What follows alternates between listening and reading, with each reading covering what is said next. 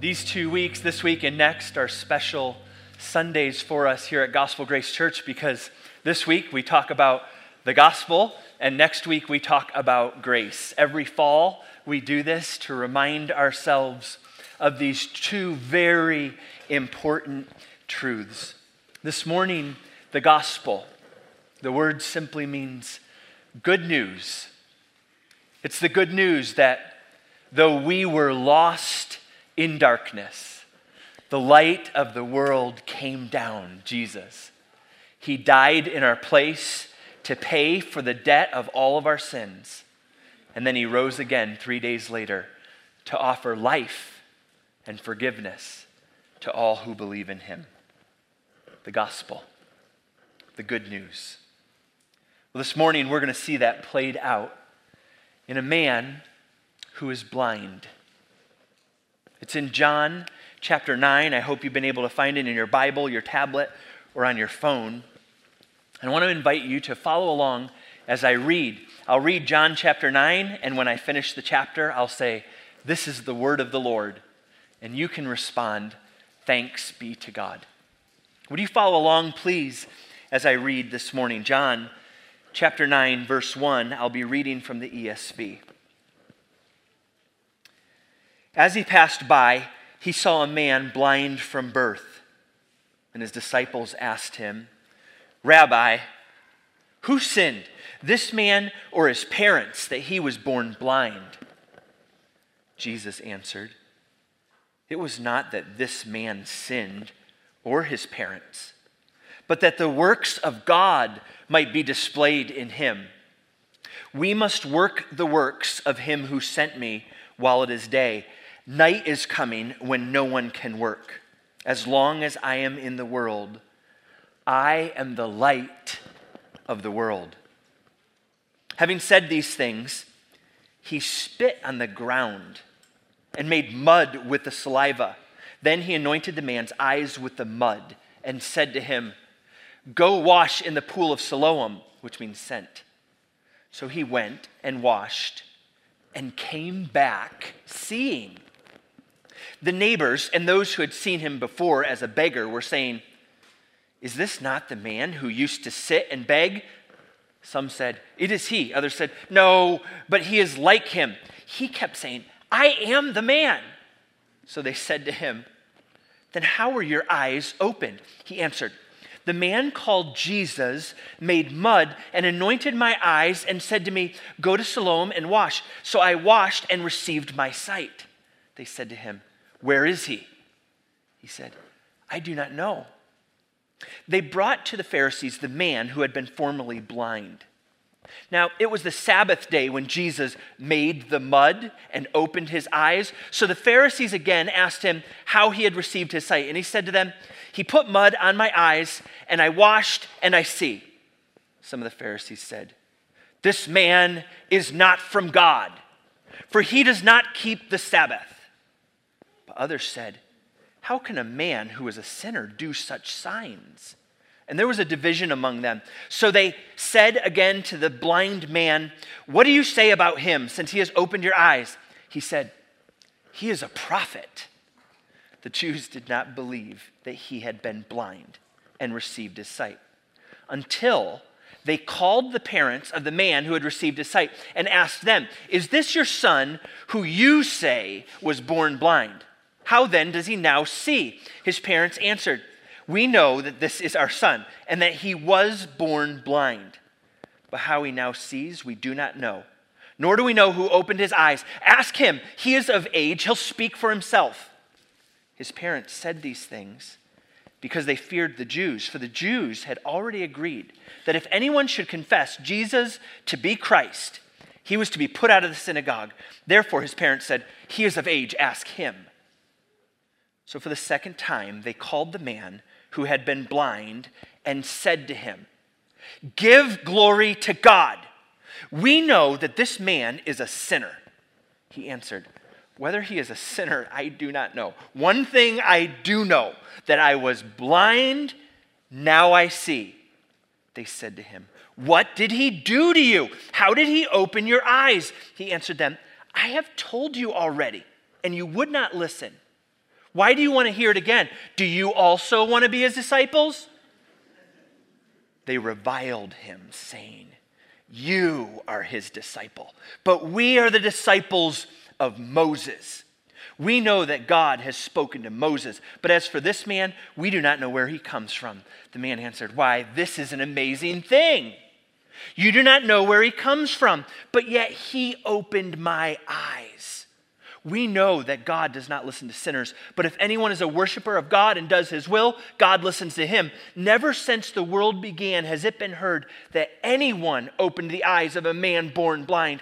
If this man were not from God, he could do nothing. They answered him, you were born of utter sin, and you would teach us? They cast him out. Jesus heard that they had cast him out. And having found him, he said, do you believe in the Son of Man? He answered, who is he, sir, that I may believe in him? Jesus said to him, you have seen him, and it is he who is speaking to you. He said, Lord, I believe. And he worshiped him. Jesus said, for judgment I came into this world, that those who do not see may see, and those who see may become blind. Some of the Pharisees near him heard these things and said to him, are we also blind? Jesus said to them, if you were blind, you would have no guilt. But now that you say, we see, your guilt remains. This is the word of the Lord. Thanks be to God. Let's pray together and then look into this text. Lord, we realize that from birth, we all start out separated from you. We're in darkness. We're blind to the truth. We're bent on our own sinful desires, but you are the light of the world. And so this morning we ask, would you shine into the deepest caverns of our souls? Would you brighten the dimmest corners of our hearts? Jesus, we know that you came to proclaim good news to the poor. You came to heal the brokenhearted, to preach deliverance to captives, to provide sight to the blind. And so speak to us today through your word. Make us see today. We're tired of the darkness. We're done with this delusion that somehow we can make it on our own. No, Lord, we ask that you would make us children of light. Help us to live as children of light. We pray this in your name. Amen and amen. The Feast of Tabernacles was the setting of great conflict this particular year in Jesus' ministry. John records some of the surrounding events in chapters 7, 8, leading right up to our text today in chapter 9. At the Feast of Tabernacles, as priests poured out water from the pool of Siloam, Jesus stood by, and if you read the previous chapters, you'll see Jesus stood by and he said, if anyone thirsts, let him come to me. Later, during the Feast of Tabernacles, as Levitical youth would climb ladders to light these huge candelabras in the temple court, Jesus raised his voice and he said, I am the light of the world. Now, the religious leaders who heard him weren't stupid. They knew what Jesus was implying by calling people to come to him for living water, or telling people to come to him for the light of life. Jesus was suggesting that people were dying of spiritual thirst. He was suggesting that somehow the people of Israel were lost in darkness. And this idea infuriated the religious leaders because it exposed them as dead wicks, no light, dry cups, no water. Well, that wasn't the end of it. Jesus went on during this Feast of Tabernacles, and he tells these Jewish leaders that he's from above and they're from below. He told them there's nothing in your life to substantiate the claim that you are the children of Abraham. I mean, can you imagine Jesus telling the religious leaders that during the Feast of Tabernacles? As a matter of fact, Jesus said, you are more akin to your father, the devil. And it's because they were set on doing the devil's work. Well, this religious crowd couldn't take it anymore. Who do you make yourself out to be? They asked. To which Jesus replied, catch this, before Abraham was, do you know the next phrase? I am. Now, when Jesus said that, when Jesus claimed to be Yahweh, the I am of the Old Testament, when Jesus said that, their fists were clenched, their jaws were set, they were like dogs foaming at the mouth. They picked up stones in rage. They wanted to kill him. You call yourself the I am of our forefathers? You equate yourself with Yahweh? They clutched their rocks, ready to stone him for being a blasphemer. But as John chapter 8, verse 59 explains, Jesus hid himself and he went out of the temple. So I'm telling you this whole story. This is how it's unfolding at the Feast of Tabernacles. This is the tension going on right there in Jerusalem. And Jesus slips out of the temple right when they're ready to kill him. Now pause for a moment at Jesus departing. Historical records in the Mishnah tell us that there was a daily custom during the Feast of Tabernacles.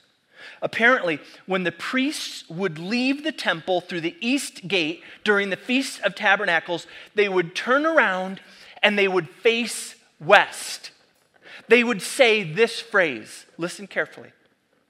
Our fathers, when they were in this place, they turned their backs towards the temple of the Lord and their faces toward the east, and they worshiped the sun toward the east.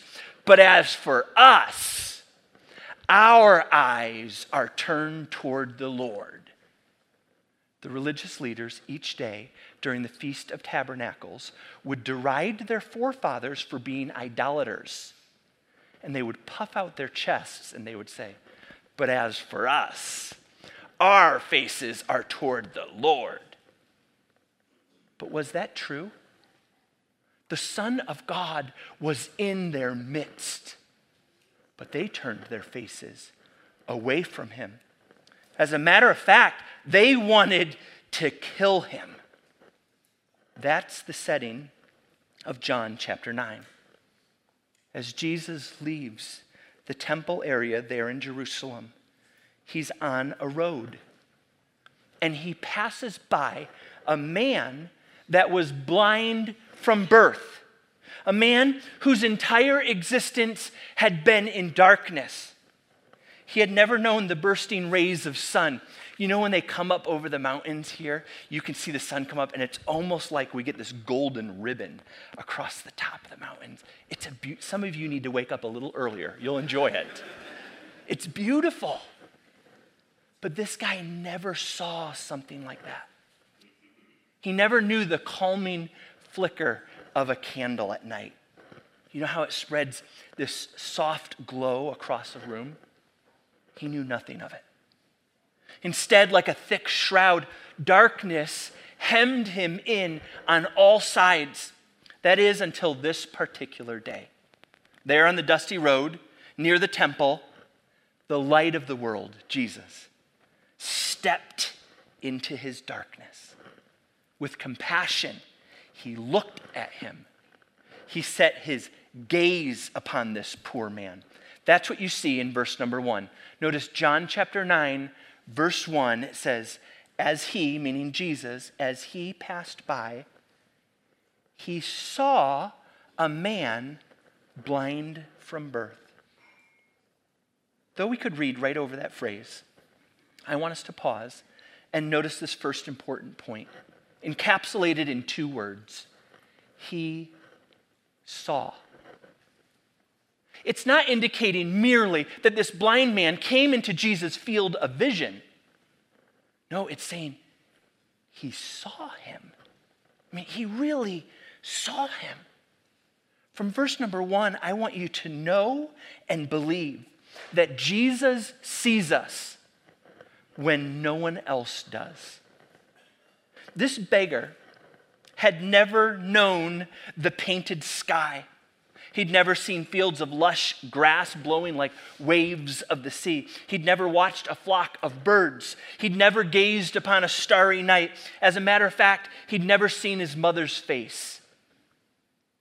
He'd never known his father's smile. His life was cloaked in darkness.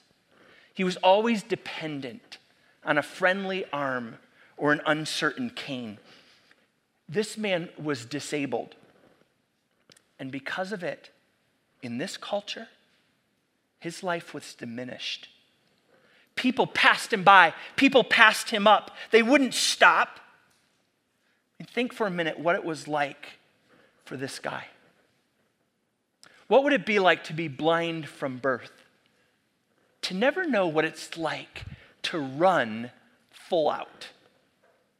I mean, can you imagine yourself ever running full out if you were completely blind? He never knew what it was like to see the sea. I mean, he could hear the crashing waves. He could smell the salty air, but he couldn't see it. He could walk past gardens, but the words red, yellow, purple, green were meaningless to him. These disabilities left him in the background. Things were out of reach for him. In this culture, at this time, he was a nobody and a nothing. He was chained to the shadows of society. In ancient Judea, disabled people customarily claimed spots of dirt along popularly traveled roads. And so you can imagine this blind man had a matted piece of mud along the road. This road leading to the temple. He's got this small clay pot and perhaps a little stick, and he'd hit it. Click, click, click, click, click, click, click, click, click, click, click, click, click, click, click, click. Alms for the poor. Blind since birth, would you help me, please? He'd just call out. Is anyone there? Can you see me? I'm blind. I need some help. And he'd click that little pot. But he was just another beggar, and there were lots of them. People had stuff to do and places to go. No time for broken things or broken people. It's easier to ignore them, to walk past them, not give them a second glance or a second chance. And that's how it was for this blind man. People didn't see him. They just kept walking. They're lost in their own drama. They're captivated by their own dreams. They never see this guy. And I think that's how we need to understand this scene when we look at verse number 1. Jesus walks by in verse 1. It says, and he sees him. Not so that he can go to the other side of the road. No, he saw the blind man and he moved towards him. Now, this is where the disciples get rude. Did you pick this up? It's right at the beginning there in verse number 1. As he passed by, he saw a man blind from birth. And what did the disciples do next? They start doing this public root cause analysis. You know, like, okay, let's dissect this situation. Somehow forgetting that just because he can't see doesn't mean he can't hear. They say, so Jesus, who sinned that this guy ends up blind? Was it him or was it his parents? Wow. Nice. Way to be compassionate, guys. They're basically suggesting that if bad things happen, it must be because someone messed up. The disciples assumed that this man's blindness was a punishment for sin. And so here's Jesus, and he beautifully redeems this awkward moment. Those calloused words. And he focuses on the purpose rather than the cause of this man's blindness. Jesus knows that suffering, sickness, disability, and death came into the world because of sin. But he rejects the disciples' explanation that specific disabilities correspond to specific sins. In verse number 3, Jesus says, the purpose, that's what he focuses on, the purpose of this blindness was so that the works of God might be manifested. God had decided that one day he would overrule the disaster of this man's blindness and allow him to see the glory of God in the face of Jesus. Now, it's easier to leave people in judgment than learn about God's purposes in their life. The disciples were willing to keep going, but Jesus stops and sees this man. And I just wonder, is that a comfort to you this morning? This idea that Jesus sees you. He doesn't pass by. You're not invisible to him. Your suffering, your loneliness, your scars, your tears, your brokenness, they're not marginalized to the shadows. Your life circumstances, listen friends, your life circumstances won't keep you from the kind look of the Savior. Jesus sees us when no one else does. Verse 1, he passed by and he saw. But that's not all. Jesus sees us when no one else does. Notice how the story continues. Jesus heals us when no one else can. We see that in verses 6 and 7. Jesus heals us when no one else can. The nature of this man's blindness wasn't that he had cataracts, like let's take him down, get the cataracts removed. He's going to have better vision in the end. No, that wasn't the point. He didn't have a splinter. He didn't need LASIK. No, that's not it. This man, it says in verse number 2, was born blind. Verse 32, look at verse 32. He clearly says, never since the world began has it been heard that anyone opened the eyes of a man born blind. He didn't have onset vision loss. He'd been in the dark all his life. There was no vitamin deficiency. We can't give him some essential oils. It's not going to work. He has an incurable condition. And that's what we're told here in this text. So this guy could go to an apothecary. He could visit the physicians. People could make magic potions or give him special lotions. But the fact is, this man's darkness was so utter and complete, it seemed as though there was no healing possible. By all the medical standards of the day, he would never see light. I wonder how many people feel that trapped in darkness. I wonder if you're here this morning and maybe you feel trapped in darkness. Maybe you suffer from a blindness of sorts. Maybe you feel like there's no hope for healing. You've tried 12 steps. You've gotten a variegated array of prescription medications. You've tried counselors and therapists. You've tried alternative medicines. You've placed filters on your phone. You've changed networks. You've dieted. You've disciplined your life. You've tried to think more positively. You've tried to pursue happiness. You've done this and that and this and that. But you feel lost in the darkness, stuck there.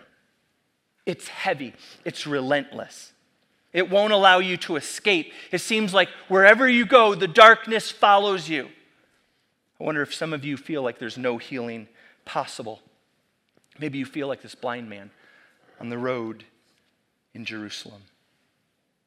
I think it's important that we establish the nature of this man's blindness in the text, because the healing of this man's sight is a parable for the healing of a sinner's heart. My friends, it's not as though we have some late onset sinfulness. No, my friends, this isn't something accidental. We didn't just make a whoops in life. No, we are in the darkness of sin. We were born that way. We've been in the darkness of sin all of our lives. We've practiced it. We've perfected it. Jesus puts it this way in John chapter 3, verse 19.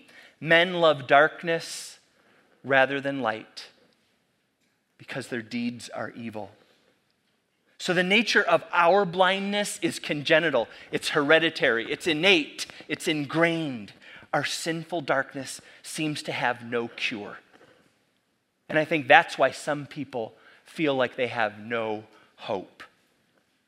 But what I love about this account in our text this morning is that on that particular day, something supernatural occurred.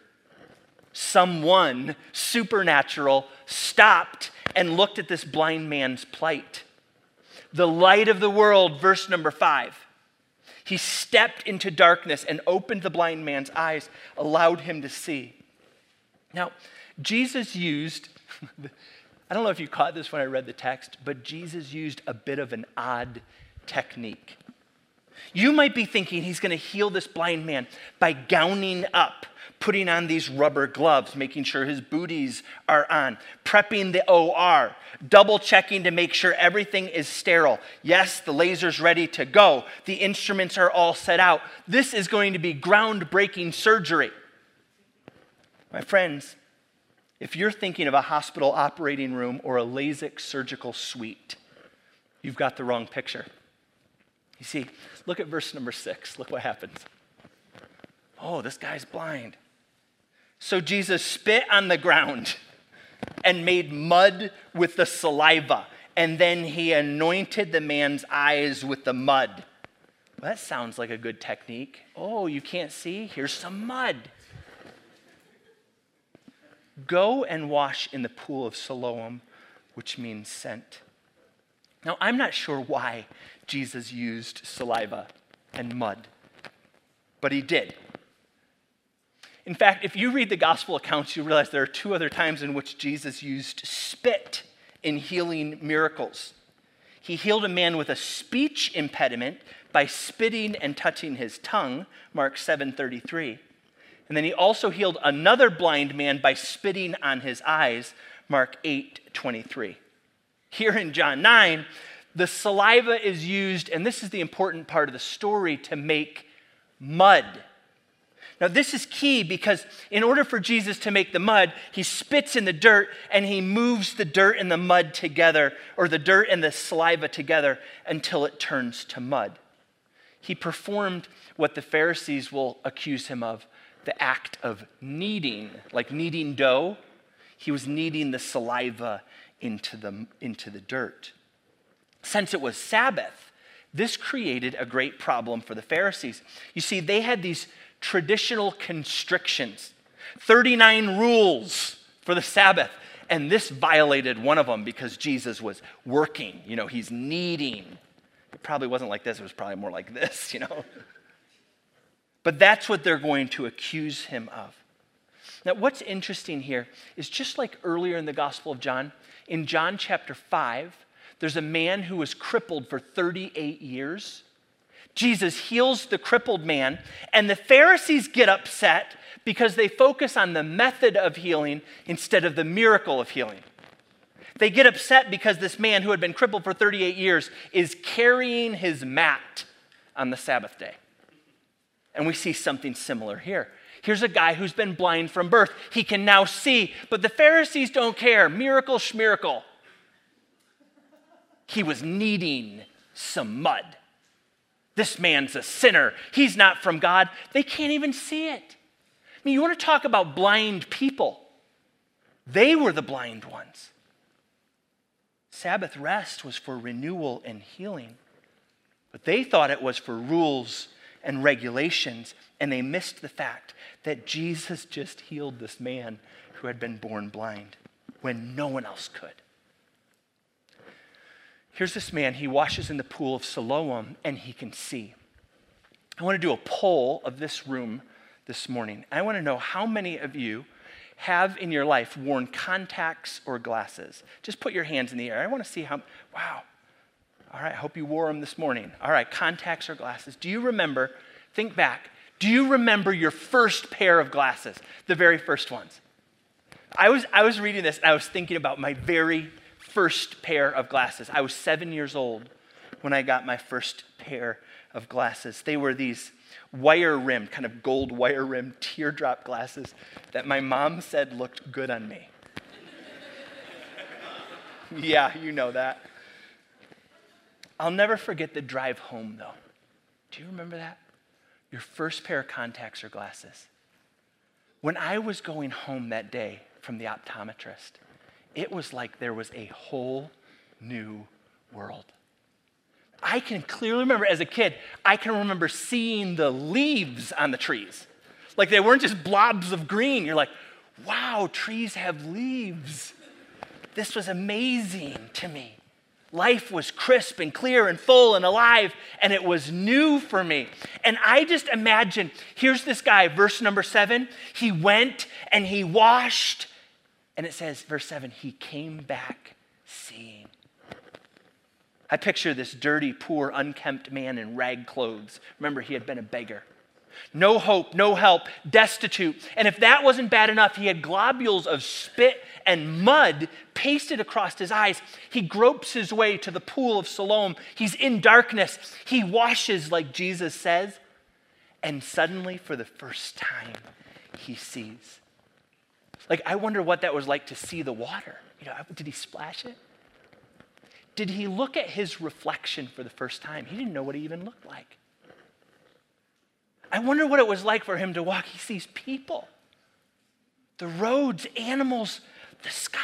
I mean, you can almost imagine just tears running down this man's dirty face.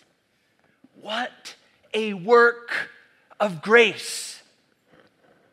This blind guy didn't take his little pot that had the denarii in it, his begging pot, and pour it out to Jesus and say, here, Jesus, I'm going to pay you back for what you did.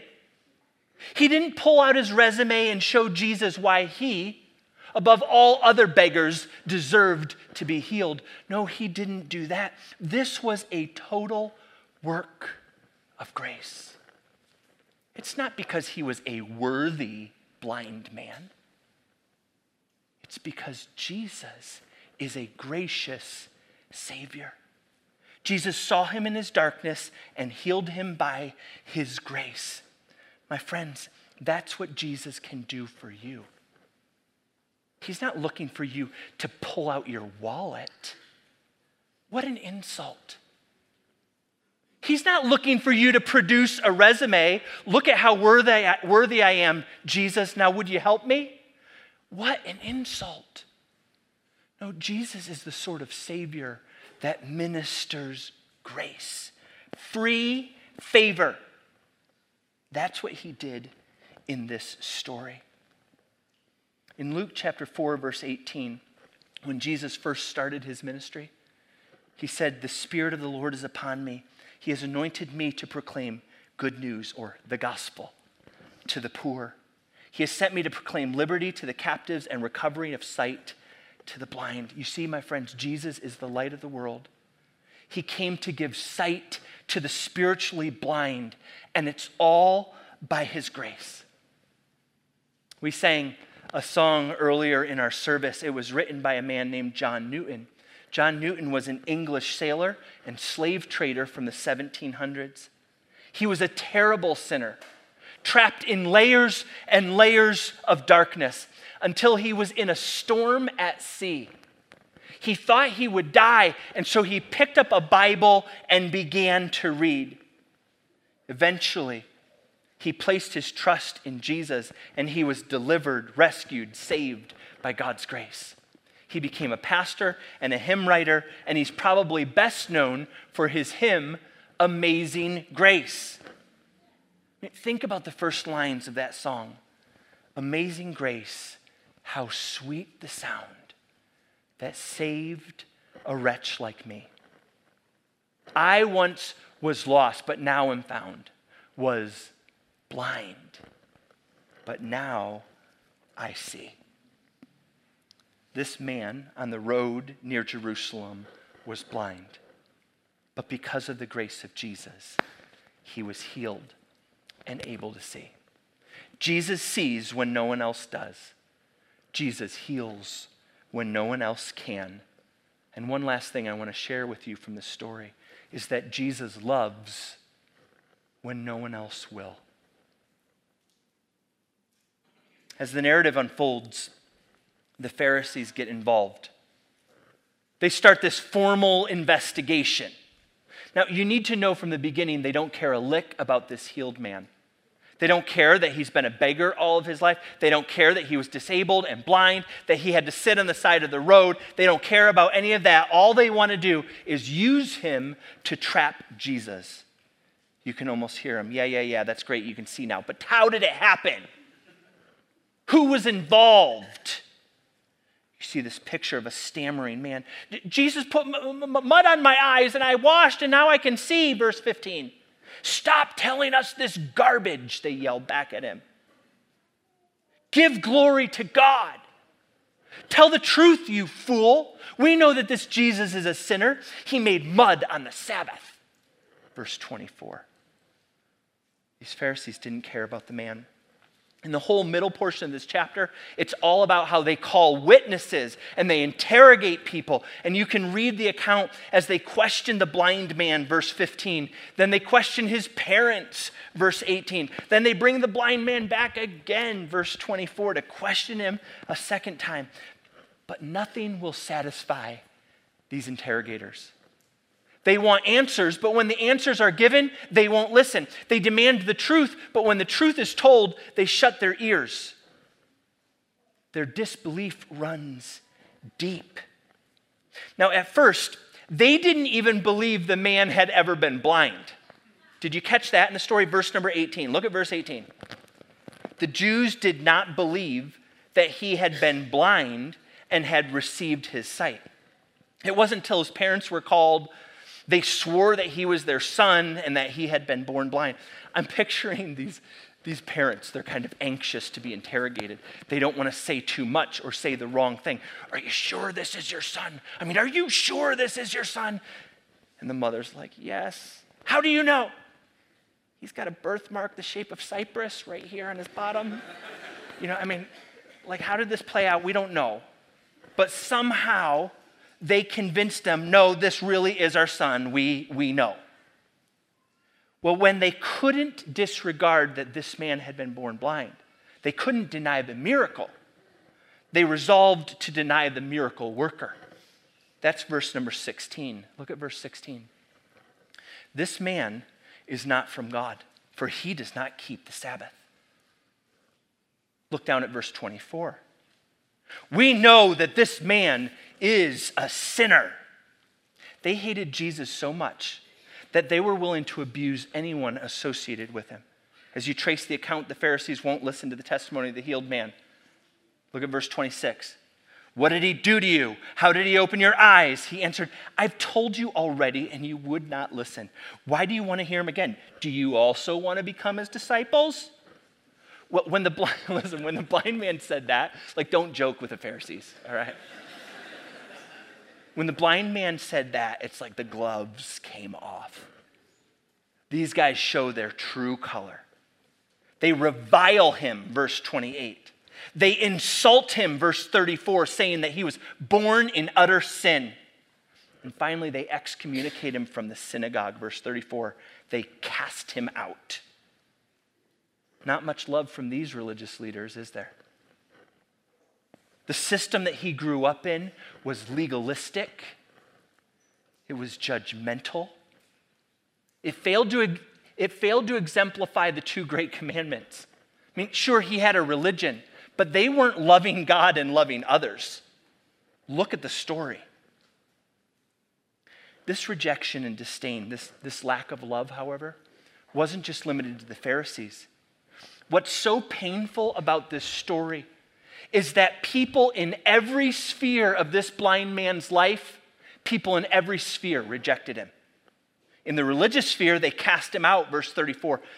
But we also see in verses 8 and 9, his own neighbors didn't know him. Look at verses 8 and 9. They couldn't even identify him positively. Is this not the man who used to sit and beg? Some said, it is he. Others said, no, it's like him. He kept saying, no, I am the man. This is his community. That's how well they know him. That's how much they care. Then there's one last layer of rejection. It comes from this man's own parents. His parents were so afraid of the Jews that they dissociated from their own son. They wouldn't get wrapped up in the mess. You see it in verse 22. Look at verse 22. Ask him. He's of age. In other words, don't get us tangled up in this. So they throw him to the wolves. Verse 22, his parents said these things because they feared the Jews, for the Jews had already agreed that if anyone should confess Jesus to be the Christ, he was to be put out of the synagogue. By the time we get to this spot in the story, this guy is unloved by everyone. His neighbors turn him in, the religious leaders cast him out, and his own parents throw him under the bus. When I read this, Psalm 27:10 takes on new meaning for me. Psalm 27:10 says this, "For my father and my mother have forsaken me, but the Lord will take me in." I wonder how many people can relate to this blind man today. I wonder how many people across this room have felt turned in or cast out or left alone at the very moment that you needed love the most. What's beautiful about this story, however, is that Jesus saw him, healed him, and loved him. We see it in verse number 35. Look at verse 35. We see that Jesus found him. It says, Jesus heard that they had cast him out, and having found him. So here's Jesus. He's looking for him. He's going after him. He's finding him. What I appreciate so much about this verse is that Jesus loves when no one else will. He found the outcast, and he cared for him. My friend, I'm not sure where you are at today. Maybe you feel all alone. Maybe you feel like an outsider. Maybe you feel betrayed. Maybe you feel like you don't fit in or you don't belong. In that sort of condition, Jesus goes and finds you. Jesus goes to the island of misfit toys, and he loves those who have been rejected. Jesus sees us when no one else does. He heals us when no one else can, and he loves us when no one else will. I don't know how you picture the end of the story, but this is how I picture it. This man has his head down. His shoulders are slumped over, and he's trudging along this dusty road. The day that should have been the most joyful had somehow become the most painful. But then Jesus comes up next to this man. And I just picture him putting his arm on his shoulders. Verse 35. So do you believe in the Son of Man? The man thinks to himself, I recognize that voice. Why does that sound familiar? The healed man can't figure it out. And so verse 36, he answered, and who is the Son of Man, sir, that I may believe in him? And Jesus said to him, you have seen him, and it is he who is speaking to you. I just picture a warm smile on Jesus' face. The man said, Lord, I believe. And he worshiped him. It's like the whole story hits a crescendo right here. This man had been interrogated, he'd been insulted, and he'd been abandoned by everyone around him. And at the end of the trail and at the bottom of the barrel, Jesus found him, and Jesus loved him when no one else would. So how do we respond to someone like Jesus? Someone who sees and heals and loves.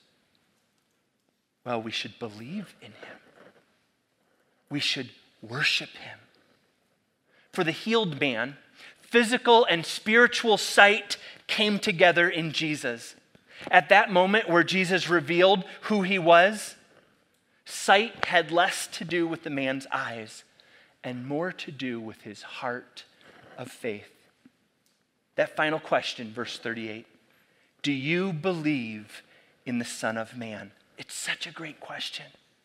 It's one that maybe we should ask ourselves this morning, or maybe you should ask the person next to you. Do you believe in Jesus? The man immediately answered, Lord, I believe. And I think this story is recorded for us so that we would have the same response. Lord, I believe as well. Let's pray together. Would you bow your heads and close your eyes this morning? Would you reflect on the word and respond to the Lord? My friends, the way to sight is to admit that you're blind. Our darkness becomes an occasion for his light. So won't you believe and worship Jesus today? He sees you in your blindness. He wants to heal you in your hurt. He loves you in your loneliness. Won't you receive him today? I wonder if there's someone here who feels invisible, left out, left over. Maybe you feel marginalized or overlooked. No one understands. My friend, if that's you, you must believe that Jesus sees you when no one else does. He loves you when no one else will. You can entrust yourself to him. I wonder if some of you are lost in darkness. You're trapped. You feel hopeless in your circumstance.